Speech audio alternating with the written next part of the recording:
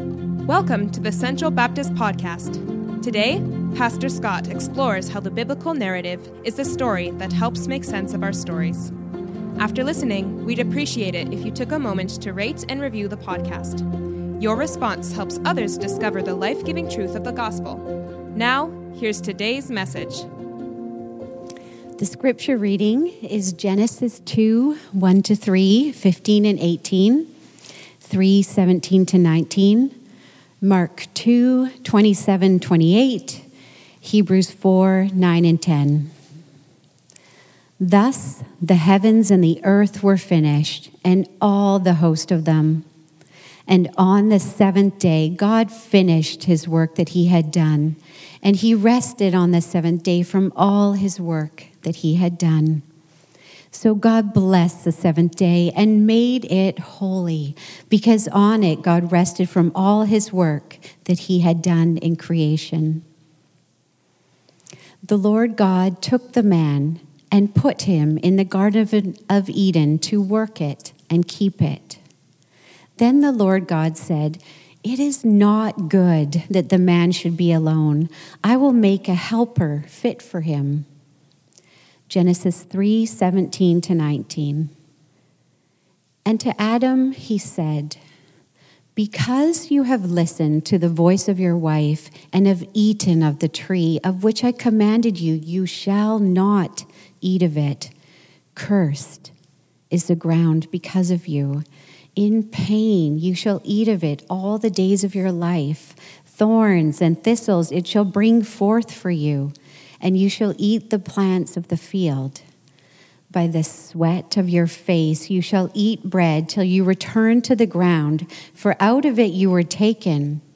For you are dust, and to dust you shall return." Mark 2, 27 to 28. And he said to them, "The Sabbath was made for man, not man for the Sabbath. So the Son of Man is Lord even of the Sabbath." Hebrews 4, 9 to 10. So then, there remains a Sabbath rest for the people of God. For whoever has entered God's rest has also rested from his works, as God did from his. This is the word of the Lord. You may be seated. We're going to continue on in our series, the story that makes sense of our stories, as we look at various deep questions that face us, our humanity, our existence, and then try to determine what story makes the best sense, or try to present a variety of opinions. And today we're going to deal with this issue of work. So let me start off by asking this question. What goes through your head when I ask you the question, what do you do for a living? What do you think automatically? Where does our culture go? Where do I go? Where do you go? How do we answer that kind of question? And how should we think about that question? What are the issues related to that question? And from where do we gain our cues for our answer? Well, I'm fairly certain that most of us would automatically think about what?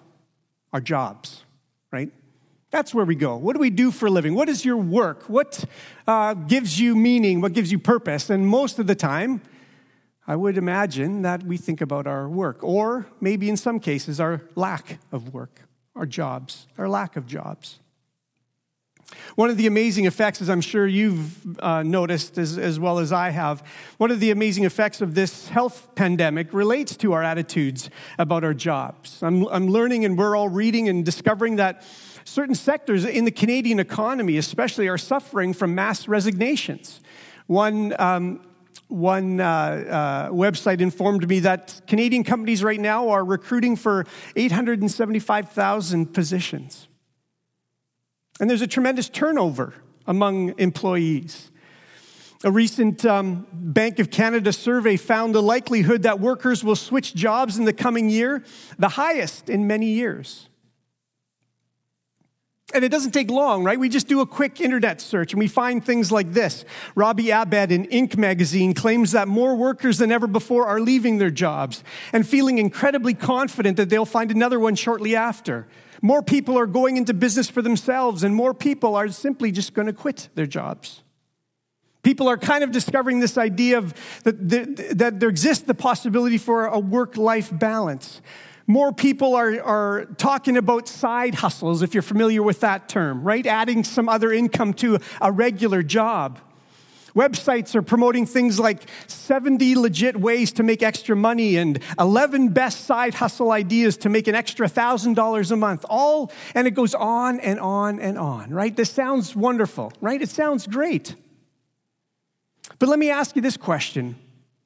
What is the purpose of work or having a job?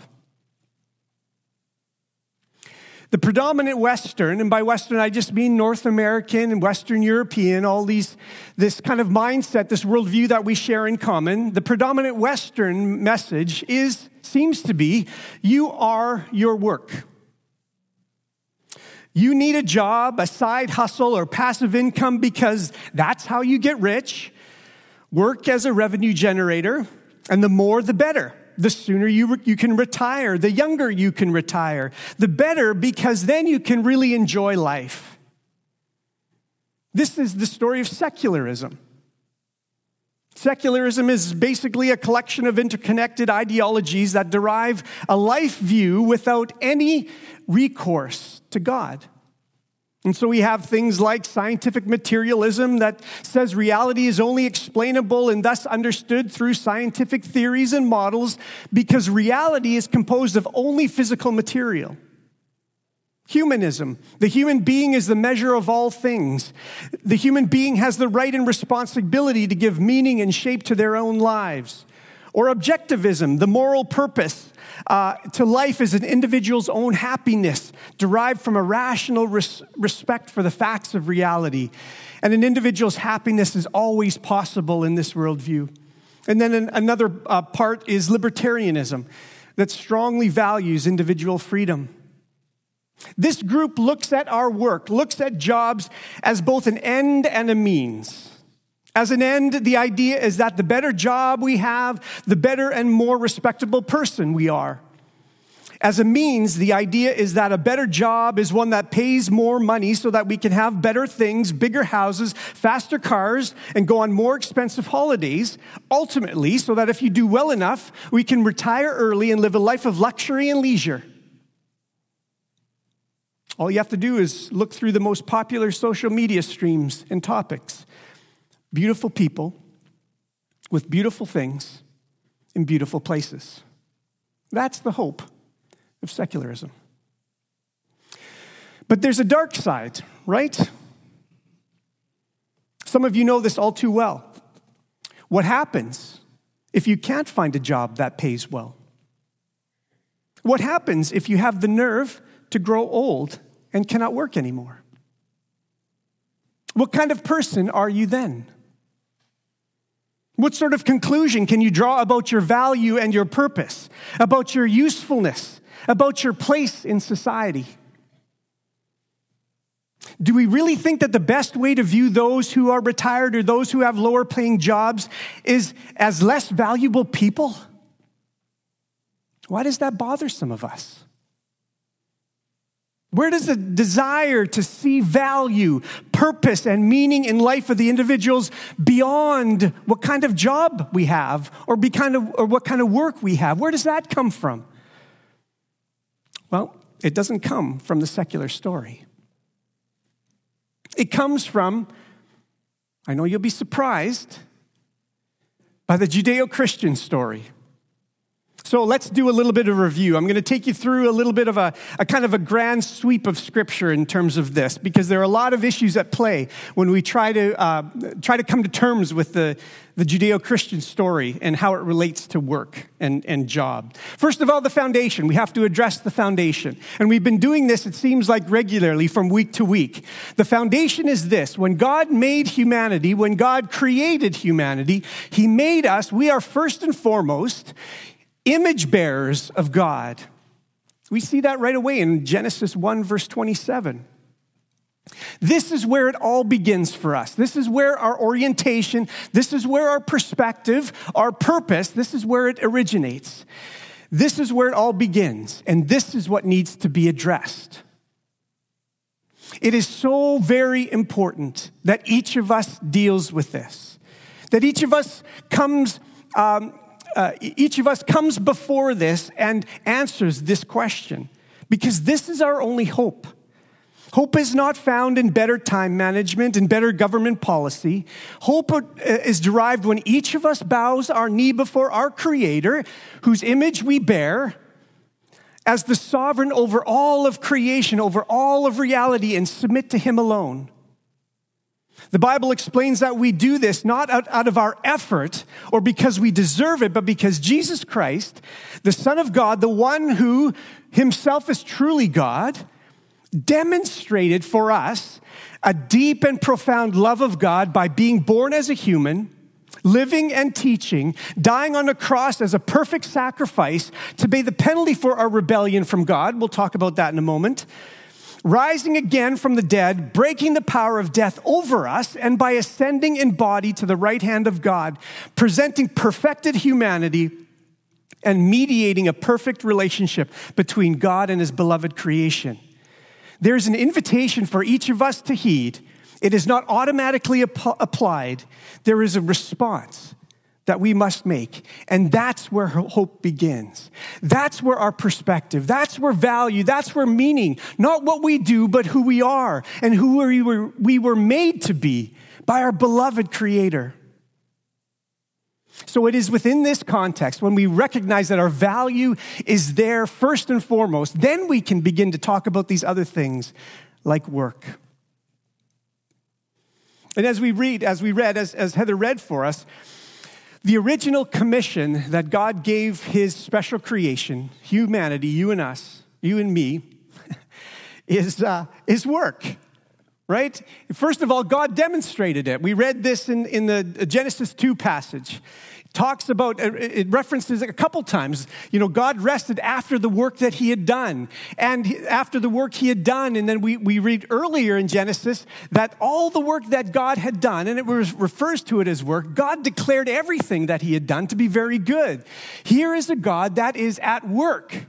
Here is a God that is doing things, that is productive.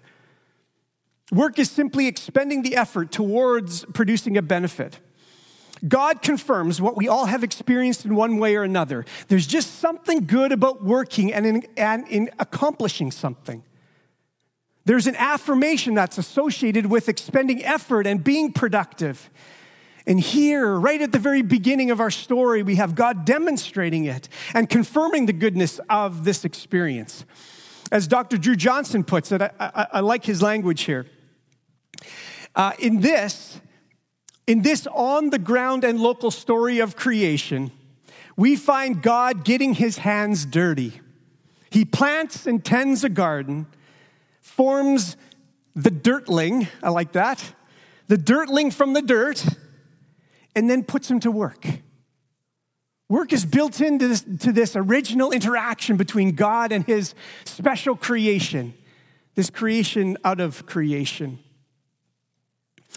Dr. Johnson raises our next point. It's not just that God worked and expressed appreciation for the results of His work, but then He specifically commissioned His image bearers, humanity, you and I, to work as well. God directed work. We see this in Genesis chapter 2 all throughout, right? Genesis chapter 2:15, the Lord God took the man, put him in the Garden of Eden. What? To enjoy a life of leisure and luxury? No, He says to till it and keep it. And then God said a few verses later, something's off here. We need something more. And so it's not good that man should do this alone. I'm going to make a helper for him.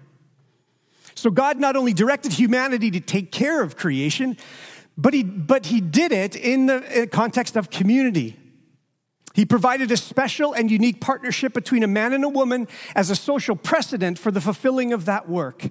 Both were to have a part to play, and that template would spread from that arrangement to family, and then from that to community at large, to the larger culture.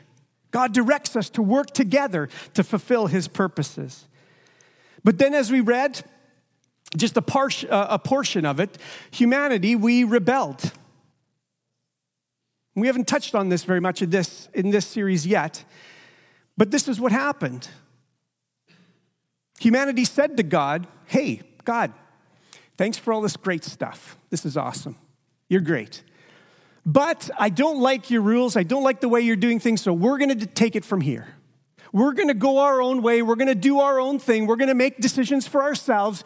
You can just head back up into heaven and just leave us be. That was the great rebellion. The problem is that the rules, that God's requirements, that his request for obedience is part and parcel with his created order. It's not an add-on. It's not a special feature. It's not an option.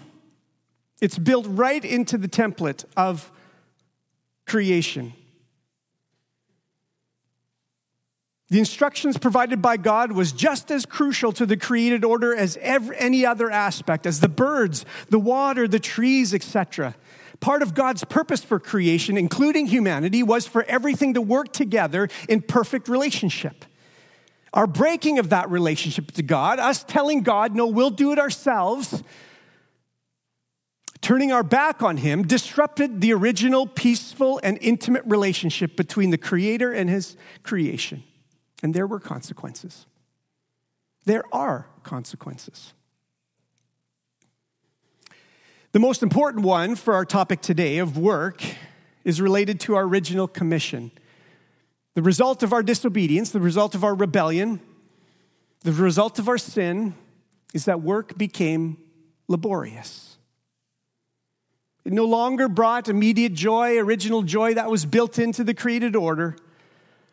And so we read these words from Genesis 3, "Cursed is the ground because of you, and toil you shall eat all the days of your life. Thorns and thistles it shall bring forth for you, and you shall eat the plants of the field. By the sweat of your face you shall eat bread until you return to the ground, for out of it you were taken. You are dust, and to dust you shall return." This is the precedent now. Now, it's not just it doesn't just apply to, gardening or farming. It's not just limited in that way. Our production at whatever we do has become difficult, has become laborious. We will interact with people now who are difficult. We will find ourselves frustrated. We will face injustices in our lives, all because of this rebellion, this sin, this disobedience. We will feel useless, helpless, and hopeless, all because we can't do what we want to do, because we're frustrated. And that because we took a step away from God and his perfect purposes for all creation.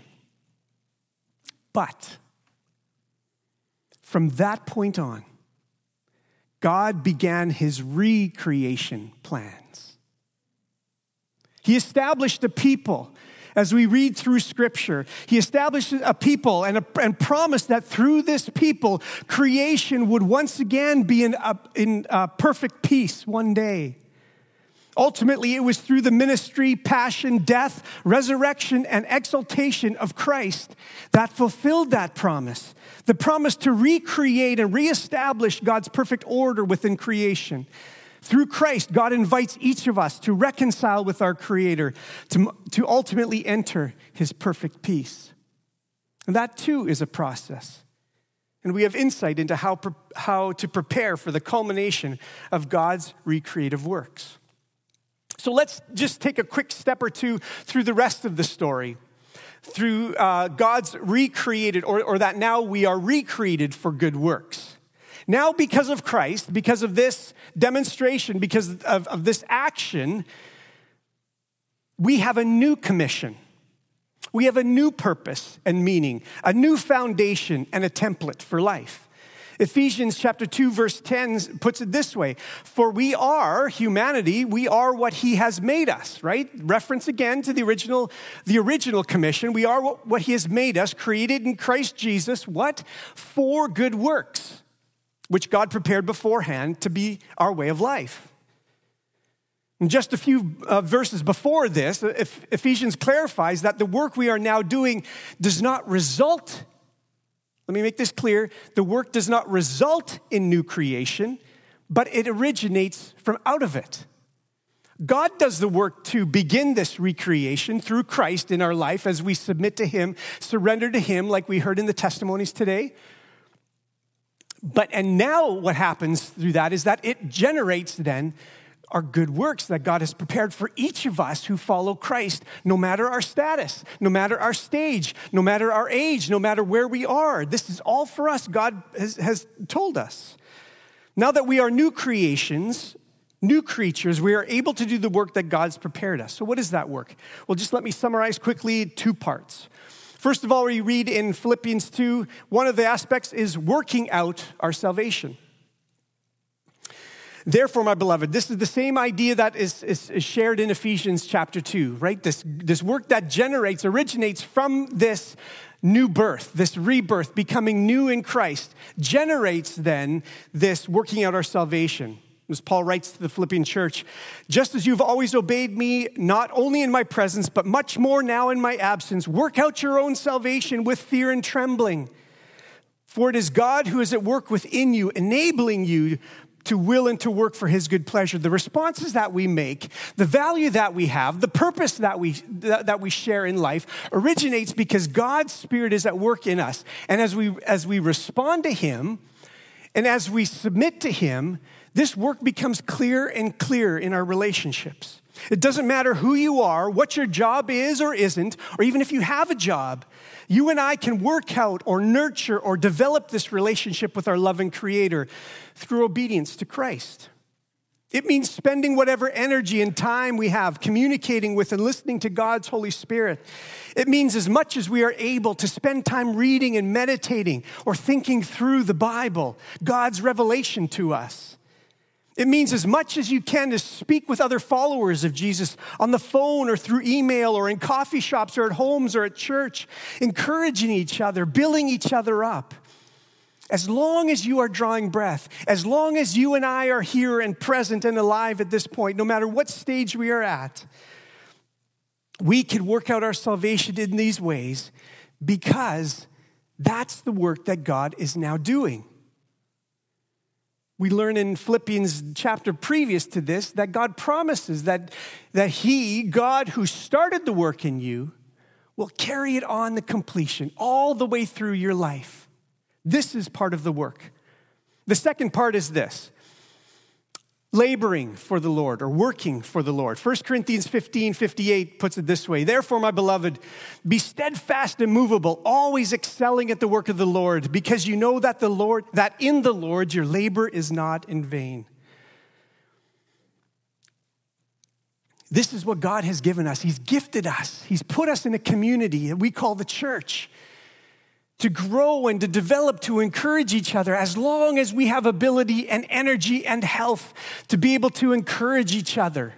We can do that. To be able to send each other words of encouragement. It doesn't have to be all the time. You don't have to be at the church all the time. It can be as God leads us through the stages of our life with whatever energy that we have. Every single person here is valuable, again, not because what they contribute, right? Remember, we're valuable. We have purpose. We have meaning because we are made in God's image. And it doesn't matter your stage of life, your age, what kind of job you have. We are gifted. God has gifted us through the Spirit to do good works. As I mentioned above, one of the messages of secularism is that the goal of work is not to work, right? To make sure that we have a good retirement plan. In some ways, the Judeo-Christian story shares some of that perspective. Rest is important. This is why I titled this message Work Plus. Because as important as work is in the Judeo-Christian story, right, in Genesis, right from the very beginning, rest is also important. Right from the beginning, that same passage, Genesis 2, those first 3 verses, God is working, but he's also declaring that work to be good. But he's also resting. God is again setting a precedent for us. Work these 6 days and then rest. And then the cycle begins again. Work the 6 days and rest. And it's emphasized again and again. It's stated twice in this passage. God rested. Rest matters to God. It matters so much that brings us to the second point, that is that God blessed and hallowed the 7th day. That's really unique wording. It's very rare. God's blessing and God's hallowing or making holy is not usually applied to inanimate things or even animate things. So it's kind of paradoxical here that the day of rest is blessed. Inactivity is not usually seen as promoting fruitfulness and success, and yet this is what God is blessing. The first thing in Scripture, in fact, to be called holy is this day of rest. What is referred to often in Scripture as a Sabbath, a day of rest. That is the biblical cycle. But there's two more quick pieces just to add to this. So what's the purpose of rest? So let's be clear about this, right? Heather read for us from Mark chapter 2. The Sabbath, the day of rest, this rest period that we have was made for humankind, not humankind for this period of rest. So the Son of Man, Jesus himself, is Lord even of the Sabbath. Right? So Sunday is often thought of in our culture as maybe a day of rest. But I don't know if you know this, but pastors tend to work on Sundays. And so that kind of throws our planning and our scheduling sort of off kilter a little bit, unless we heed to what Jesus said. The Sabbath, the day of rest, our resting period is made for humankind, so we can change the day. I know that seems crazy, but we can do that. Not because, we just want to, but because Christ gives us the authority to. So the purpose of rest is for our present benefit. But, and here's our retirement plan. The purpose of rest ultimately is for our eternal benefit. This is what we see in Hebrews chapter 4. So then a Sabbath, this ultimate period of rest, notice the words, still remains for the people of God. For those who enter God's rest also cease from their labors as God did for him. Ultimately, you and I know, and sometimes we even refer to that period, that being deceased, as we enter into the rest, God's rest. Now we can rest. And this is the biblical teaching on this. For now, while we have energy, whatever amount that is, while we have life, whatever that amount is, we can use to grow and develop our relationship with God, to encourage each other as much as possible. So let me just pull this all together. And I'll do this, as I do this, I'll invite our music team to come back up on stage to prepare to lead us in our closing song. So what does the Judeo-Christian story say about work? There's 4 things. Our primary work is as God's image bearers, is to bring glory to him. Our work primarily, essentially, is our life. How we expend the resources that we have. How we use, whether it's no matter what kind of job we have, that fits into our stewardship of our life. Number 3, our work is not our job, but it does include our job. And then finally, rest is an essential component. So let me conclude with a challenge for everyone. Our value comes from God's creative purpose, not in the kind of job you do or we do or don't have. God's purpose is that we lovingly care for God's creation, our home, and the people we find sharing that home. As Christ emphasized, it also must include the nurturing of our relationship with our Creator. So here's where we'll conclude. How can you and I so arrange our life so that we are using the resources of our life as we have them to work out our salvation and labor for the Lord? Let's pray. Father, I thank you for your teaching, for your scripture, for your word that helps us to gain a measure of perspective on life. Even in the midst of turmoil, in the midst of challenges that we're facing, whether personally or geopolitically. Father, help us to gain perspective. Help us to recognize the value that each of us share. No matter how we may feel or what our culture, what our secular society may say otherwise. Father, let us listen carefully to you and your word, to you and your voice, reminding us that we are valuable, we have purpose, we have meaning, our lives matter because they matter to you. And they matter to you so much that you imbued us with your image. So that like you have cared for your creation, like you have recreated us, we can declare this message of recreation or reconciliation to those around us through our words and through our actions and through the expense of our resources, whatever they are. Father, I pray that each of us would recognize the value that we have, no matter how we may feel, again, no matter what others may say or what we think others might think about us. But God, help us to listen to you.